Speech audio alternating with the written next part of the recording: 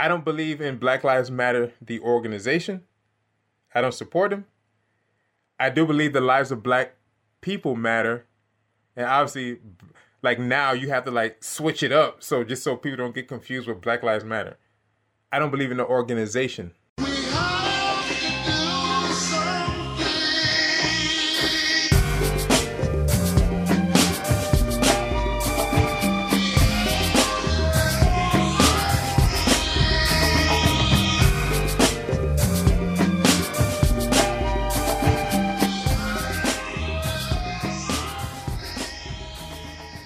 All right, I got Jimmy Michelle on the show today, life insurance agent and annuities as well. Also a record producer and musician, heavily in the church arena as well as in the pop world. All right, so Black Lives Matter. All right, we at this point now, and we're gonna go on multiple levels in this. But we're at this point now in the country where a lot of different things going on. I guess the latest spark was George Floyd getting killed by police brutality. Basically, was strangled to death by a knee. And then the Black Lives Matter movement pops up. They take over, protesting, pushing for change, etc. And then the challenge comes in as a Christian or a church goer or whatever the case may be, just on a spiritual level in general, tying in Black Lives Matter, at least for me, with being a Christian, following the word, etc. So what's your take on those two worlds, that coexistence between Black Lives Matter and the church? So I'll start like this. The question becomes, what's more important, being a Christian? What's first? Your belief as a Christian or issues of the world? My belief as a Christian or issues of the world? What's more important? Yeah. I mean, sounds like I got some good questions. I just came up with that too. So dope. Nah, I mean, my belief as a I'm kind of stuck on that. What do you mean by my belief as a Christian? Do you mean like? So, oh wow, this is awesome. Your belief as a Christian, in essence, what are your? It's kind of similar to having like a no matter what, because I'm a Christian. Or, okay, I'm a Christian, but things are flexible. Or I'm a Christian. I'll just say I try to allow God to guide me through any and everything. I put my trust there.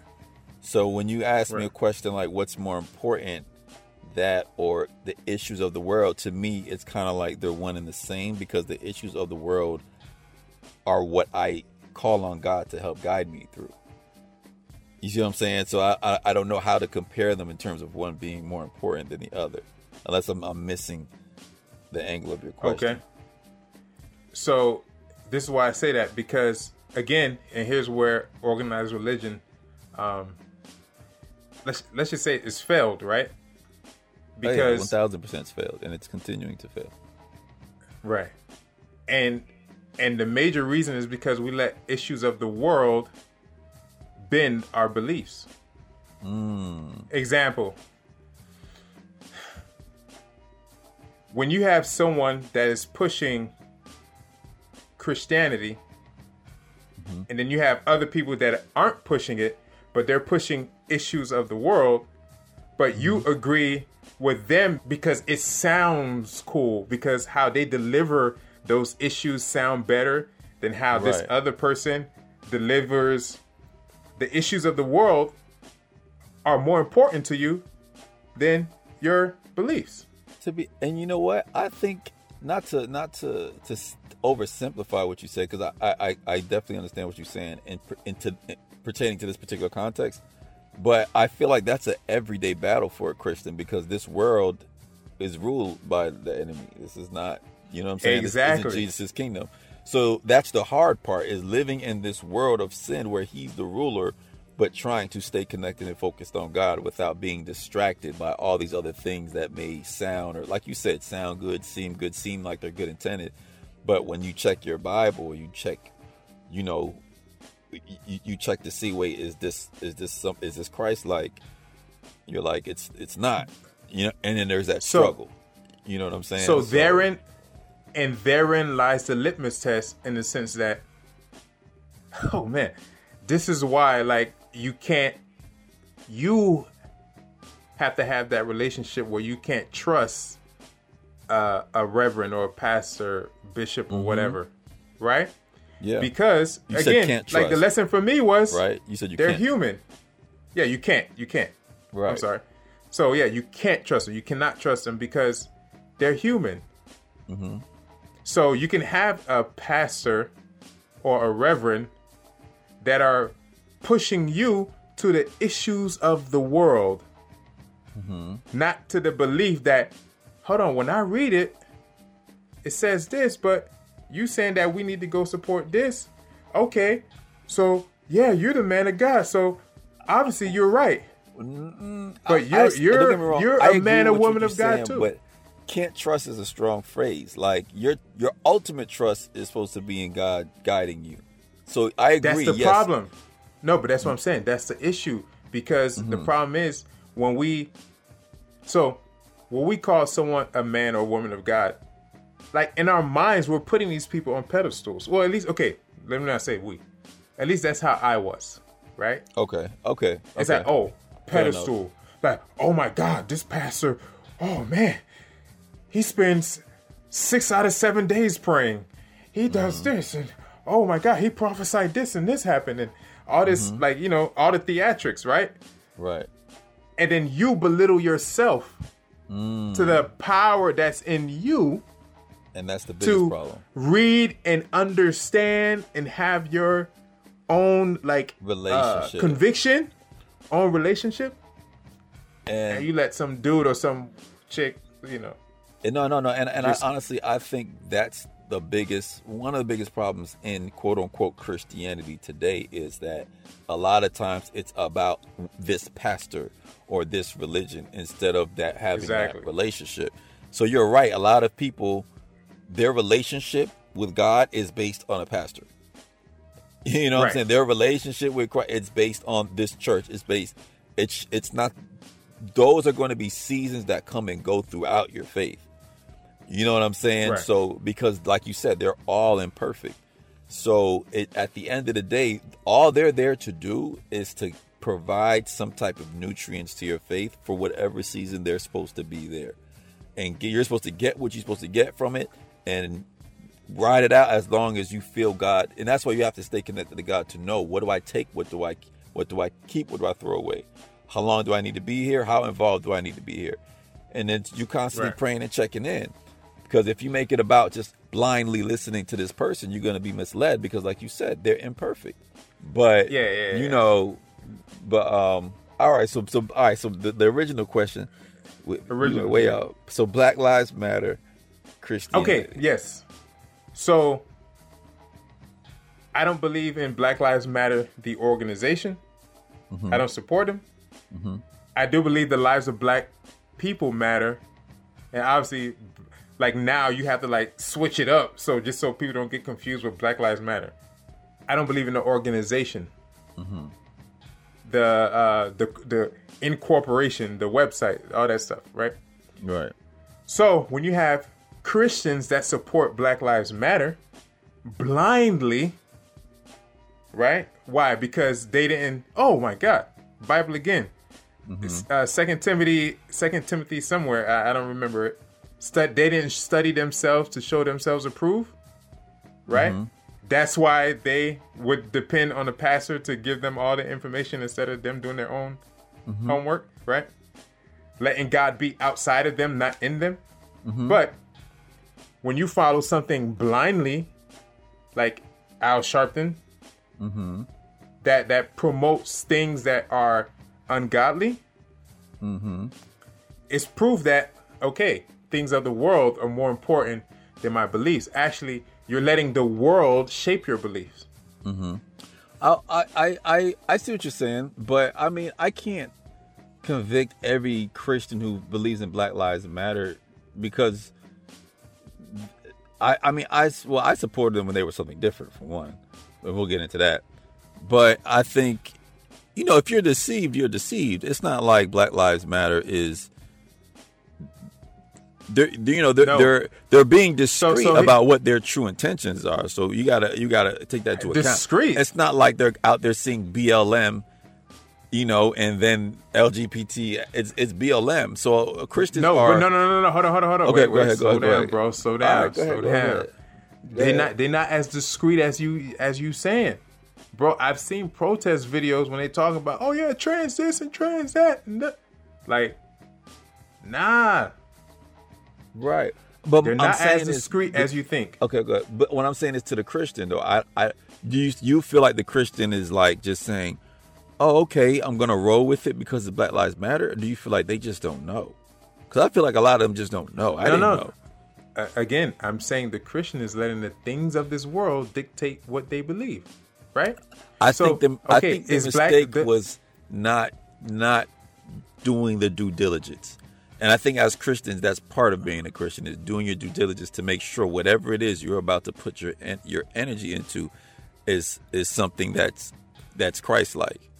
So I would say that's the mistake of a Christian supporting Black Lives Matter. It's just basically not doing your homework. I think doing your homework is part of, you know what I'm saying, having an intentional relationship with God to make sure that you're not being distracted by anything. Right. Yeah, that's the same homework that they don't do with the Bible. Right. So that's right. The thing. If someone's not reading the Bible, how do you expect them to read what's equivalent to like a 1.5 page website? All right, so get into that, because I think at this point, you know what I'm saying? What's the problem with Black Lives Matter? Yeah, I know what the hell they talking about, right? So go ahead. I don't know. You got it pulled up. You want to read it verbatim? Or, I'll read it. I'll just read through it and then we'll to the highlights. Back. Yeah. Okay, so when you go to blacklivesmatter.com and you go to what we believe, you're gonna get some good, heartwarming fluff about Trayvon Martin and so on and so forth, right? Fluff. But then it goes into that's the cover, bro. That's the cover. Okay. That's you know how magicians work. You're looking one place while the other hand is doing something else. Right. So then it goes into what they believe, right? We acknowledge, respect, and celebrate differences and commonalities. Real nice. We work vigorously for freedom and justice for Black people and, by extension, all people. We intentionally build and nurture a beloved community that is bonded together through a beautiful struggle that is restorative and not depleting. Oh, man. We are impacted, or privileged as Black people who exist in different parts of the world. We are guided by the fact that all Black lives matter, regardless of actual or perceived sexual identity, gender expression, economic status, ability, disability, religious beliefs or disbeliefs, immigration status, or location. We make space for transgendered brothers and sisters to participate and lead. We are self-reflective and do the work required to dismantle cisgender privilege and uplift Black trans folk, especially Black trans women who continue to be disproportionately impacted by trans antagonistic violence. We build a space that affirms Black women and is free from sexism, misogyny, and environments in which men are centered. It's getting heavy, huh? Well, it already started. We practice empathy and engage comrades with the intent to learn and connect with their context. We make our spaces family friendly and enable parents to fully participate with their children. We dismantle the patriarchal practice that requires mothers to work double shifts so that they can mother in private even as they participate in public justice work. We disrupt the Western prescribed nuclear family structure requirement by supporting each other as extended families and villages that collectively care for one another, especially our children, to the degree that mothers, parents, and children are comfortable. We foster a queer affirming network when we gather. We do so with the intent of freeing ourselves from the tight grip of heteronormative thinking, or rather, the belief that all in the world are heterosexual, unless he or she or they disclose otherwise. We cultivate an intergenerational and communal network free from ageism. We believe that all people, regardless of age, show up with the capacity to lead and learn. We embody and practice justice, liberation, and peace in our engagement with one another. So, let's just start backwards. It doesn't sound so bad when you read it.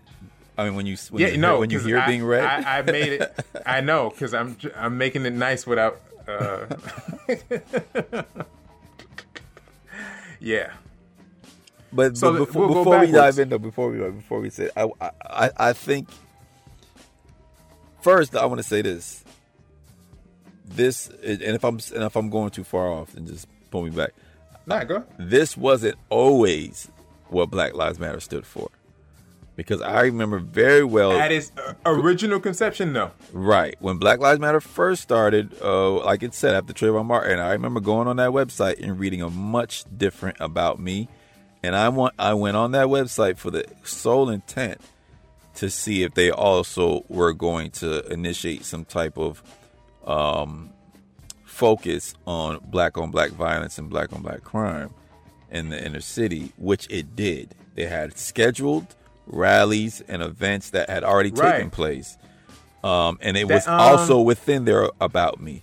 Fast forward to today, that portion has completely been moved and replaced with what you read. Right. So yeah, if I'm not mistaken, that Darren Seals was one of the dudes. They used to do anti-gang violence. Like they used to de-escalate. They used to de-escalate things, and then he was killed mysteriously. And I can tell you right now, I just saw another headline where a little boy was shot in Chicago, and there's no BLM. I think it's they just had their worst weekend. I forgot what day it was. 18 people died in Chicago in one day, which was like a record high since the 60s or something, or 96. I forgot. No BLM. So it's this like loud silence. You know what I'm saying? Where it's like BLM everything, but there's still this. You know what I mean? These crazy amounts of black people killing each other, and there's no BLM. So to me, I don't see it. I don't see how far they can go in the community with that not being addressed before another movement comes up that's more pure. But go ahead. Oh man, go ahead. Get back to the look, man. Well, with a $100 million donation, you can go very far. But I think the black community at its core is too conservative to rock with it. I think it's gonna. There's already the more and more I see online, the more and more people are separating themselves from it. And let me say this in connection to the church, right? I have yet to see a pastor come out and really support the Black Lives Matter organization. They may have made little hints towards, supporting resolving the injustices and George Floyd and things like that. But I have yet to hear any pastor or church come out and fully back, like, yeah, we're Black Lives Matter. Like, so. Al Sharpton? Oh, I don't know. I don't listen to him. Now, granted, I don't think he has a church like that. Yeah, I don't. I'm talking about like, people that are preaching on Sundays. I don't know, a reverend. Gotcha, I forgot he's even a reverend, quote, so to speak. So, yeah. Right. But to me, Reverend Al Sharpton isn't a reverend. He's a politician at this point. I don't really, don't forget. I think even the homie or his homie Jesse Jackson made an appearance too. Oh, Reverend. Oh, he's a reverend too. Jesse. Yeah, I don't really, I don't know. I mean, it's not no disrespect to them. Pastor, I just don't know. I don't know nothing about them like that. Like they're not spiritual leaders of mine. You know what I'm saying? Gotcha. So I know they may have done a lot for the black community, but on a spiritual level, I don't look to them for any guidance. even that's questionable. Okay, yeah, what they've done. So, all right, but what's, there's a lot of behind the scene things that people don't know about. No, go ahead. No, I'm just saying. So what's your take on that? On how? Okay, cool. Yeah. So we're gonna start backward. We cultivate an intergenerational and communal network free from ageism. So the word intergenerational means between generations. Hey, you're 30, you're 40, you're 50, you're in your teens, you're not in your teens, you're a kid. Mm-hmm. There's things kids should be talking about. There's things kids shouldn't be talking about. There's things kids should hear. There's things kids shouldn't hear. Right. So they want to make a communal network free from ageism, which means the lines are blurred as to age, which means the lines are blurred as to what children specifically should do or shouldn't do. Mm-hmm. Right? Because let's face it, when you become an adult, nobody's thinking about ageism. Right. Think about it, right? So are you kind of only now? Go ahead.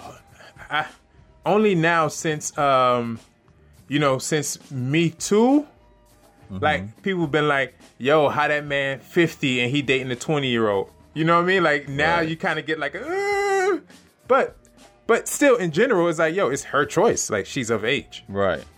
But what's the main thing that's actually they have their own what you call it? Group, kind of like Black Lives Matter. That they're pushing for is kids. Mm-hmm. That's pedophilia. So when you hear ageism, you connect it to pedophile behavior. No, when I see we cultivate an intergenerational, which means, okay, you're trying to erase what we know as, okay, hey, look, you're this old, mm-hmm. so you can't do these things. Right. And then ageism, I'm like, oh, yeah, pedophilia. Those two words. Free from ageism, yes. I see. So you're kind of going with the slippery slope, basically, argument like you're saying once you open that box. No, it's not a slippery slope. Or you feel like they're intentionally... Bro, it's not, listen. It's not a slippery slope. Why? Because there's a documentary on drag, mm-hmm. right? Where they have a 12-year-old boy that's already doing drag shows with grown-ass men, bro. Right. He's a fuck. Now, granted, look, this is a white kid. This is not even a black kid. So, hey, because we're talking about Black lives now.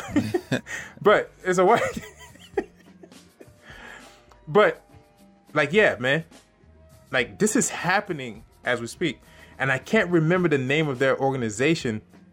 I can say it's scary when... There's an organization that lobbies for pedophilia. They want to make pedophilia legal. Yeah, nah, watch out. Yeah. And they're actually... Bro, okay, watch this. Watch this. Go ahead. They're actually trying to add... They're trying to add... like, you know how you have... I don't know all the letters, but I know the 4 basic ones. LGBT. They're trying to add pedophilia to be one of those letters because now it's like LGBTQIA. Bro, you think I'm joking, man? All right, so let me say this. Let me point something out. I want to because real quick. Go ahead. I've heard arguments. I've heard arguments in Congress for pedophilia. Congressmen saying that this is not a disease. People just want to live their lives. What? What about the kid that doesn't understand what's going to happen to them? So, and it's funny, we're talking about mental health, but yet we're like, like nowadays mental health is like the cool phrase to say, like, oh, I need some I need to see a psychologist because, I need to make sure my mental health is all straight. But they're allowing pedophilia to now enter the market. Right. Or to become normal. It's like, get out of here, man. So let me just point out, like, that portion you read in terms of intergenerationalism and ageism and whatnot. What's alarming to me is that it's written directly after they're speaking about trans, LGBTQ, and all that type of thing, queer and that type of. So, because when you put it in a box, it can mean different things. It can mean, you can be a leader at any age. It can mean we want a diverse, group of people. It can be whatever the case may be. Bro, hold on. When you put it directly after you're being talking nice about right now. LGBTQ issues, yes, it is alarming. Itself. It is alarming. You know what I'm saying? By the way, it's called NAMBLA, North America Man Boy Love Association. Nah, ain't no man boy love. Right? No. So check this. This is where you're being nice about it. When have kids? When in today's society was a kid now not allowed to be a leader? Not allowed to be a leader. This is where you're being nice. Yeah. I mean, because, okay, look, Go ahead. we believe that all people, regardless of age, show up with the capacity to lead and learn. When have kids not been able to do that? Yeah, I see what you're saying. When? I mean, who stops that prodigy child that can do whatever, some super math, or that can play an instrument like none other, or that reads like crazy and that's like obviously intelligent? Who stops them from doing anything? No one. They're actually applauded, bro. Yeah, I can see it. But I mean, at the same time, you don't see many organizations with young, with a young leader at the helm. I mean, even BLM doesn't have a young leader at the helm. So yeah, but okay. At the end, which means it may not necessarily even be about leadership, and that's kind of my point. But yeah, you're right. It's not like there's this your point is right, but my thing is my thing is you're being soft on it in the sense that you say even BLM don't have a young leader. What's young? I mean, like a child, like 10, 11. Darren Silk. How can a child lead that? That child need to be going to school and learning stuff, bro. Like, okay, and that's my point. And that's what I'm saying. Like, that's what I'm saying. Nah, bro. What I'm saying is, if that's what they're trying to say, they haven't even implemented it yet. You see what I'm saying? If the argument is, oh no, we're not talking about sex, we're talking about just being a leader for BLM. Where's your young leader? Nah. You see what I'm saying? So where's this 11-year-old protege who's supposed to, you know what I'm saying? So, and you know why? I'm siding with what you're not? saying, but because I'm also keeping a kind of a open. I know you. That's what I'm saying. You're being too light on it. Yeah, you want me to go hard on it. And here's the problem with it too. We all know. So there's two things in life, right? But they're probably going to disagree with this too. Nature and nurture. We're born with certain gifts. That's nature. Right. Nurture is what's being taught to you, how you're molded as you're becoming an adult. Mm-hmm. Nurture. In other words, it's just like an empty computer. Whatever you put into it, that's what it's going to spit back at you. Right. Right? Until somebody else feeds it different, other stimuli. We all are computers for the most part, right? Mm-hmm. As children grow up. That's why some kids, why do some kids read faster than other kids? Because of what they're exposed to. Why do some kids act differently? Like, everybody's exposed to different stimuli. Their nurture was different. Right. This allows them to be nurtured by everything that we're going to get to. By the queer affirming network, by the tight, see? Okay. Here we go. We're going to go to the next the paragraph above it. We foster a queer affirming network. When we gather, we do so with the intention of freeing ourselves from the tight grip of heteronormative thinking. Mm-hmm. What is heteronormative thinking? That's now, putting heterosexual heteronormative thinking. That's. Oh, go ahead. I thought you were actually asking me. No, go. No, to me, okay. it's making it seem as if heterosexual is what's normal. Like that's the standard. They don't want it to be the standard anymore. You know what I'm saying? But so check this. So heteronormative thinking, okay, it is a standard, but that standard has existed for how long? It doesn't matter to that standard. That standard is the reason you're even here. Right. That's what I get to. And that's not even that standard is why people can produce. That's just biology. Exactly. Basic biology, right? So, you know what I'm saying? Sperm and egg. So, yeah, that to me, I'm not, and that's, I mean, obviously, you know, the Bible considers that whole thing to be a sin. But to me, it's like when you start, it's no matter what surgeries you get at the end of the day, like the world revolves around a man and woman being together and having children. So I'll shock you right now, bro. Here you go.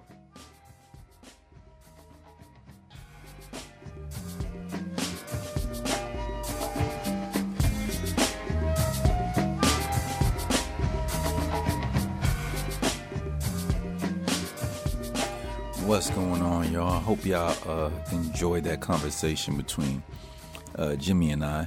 I always like to kind of hop on the back end and just give some reflection on the conversation after hearing it myself, playing it back. And first thing I want to say is, it's just crazy how homophobic I sound.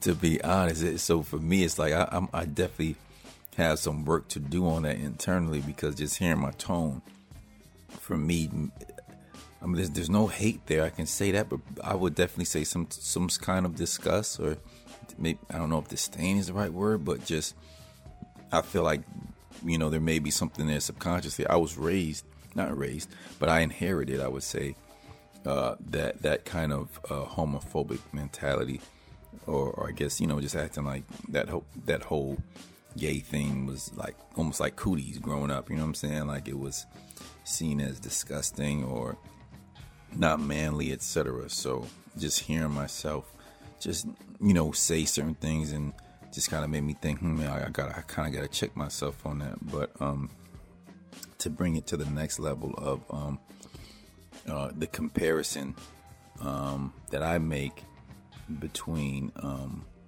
just adultery and homosexuality, and how God sees it, I believe that they are this one and the same. It's all sexual immorality, and even premarital sex, which we didn't touch on.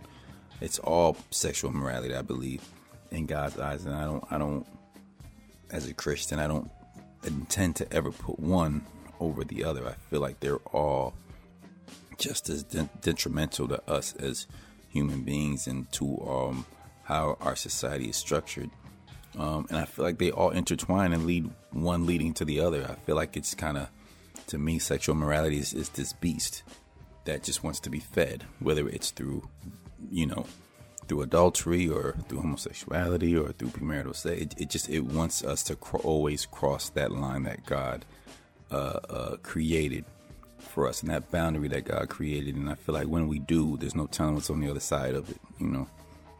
So for me, I never try to take that machismo approach of feeling like, you know, being gay is makes you less of a man, but for some reason being a womanizer doesn't. You know what I'm saying? Being a womanizer is cool, or because I guess, you know, it's you're still practicing heterosexuality, but really at the end of the day, it's all sexual morality, so it doesn't really matter, you know.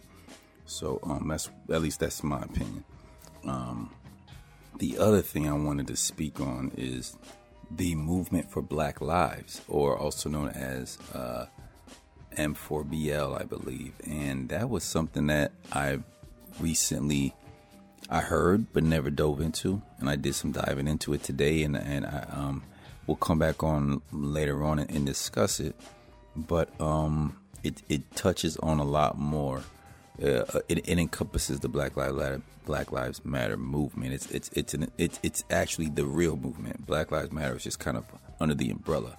So because I mentioned how, I didn't like that Black Lives Matter no longer touches on black on black crime, and that they choose to focus instead more on LGBTQ agendas. But I believe under the movement of the M4BL, there is, there already are things going on for black on black crime. It just never gets any media coverage. But there's more intentional, movements towards it. So that's just something for all y'all to go do some research on. I'm not saying I completely 100% agree with the whole totality of it. From what I've seen of it, there's nothing in it that seems to go against what I feel is Christian, although it does encompass the Black Lives Matter movement. But the sentiment of it is much more centered towards what I felt Black Lives Matter originally was standing for. It's just, but it is an umbrella that encompasses many organizations who have their own values, such as BLM does. But I feel like it's something that anybody listening should kind of go take a look at, and any Christian who was listening and may feel conflicted with what they find that BLM stands for, but still wants to represent that sentiment and enjoy that sentiment or move forward with it. I would do more research on M4BL and see what other avenues could you possibly participate in if you felt conflicted with BLM. So that's all, man. I'll be back with you guys soon. Take care.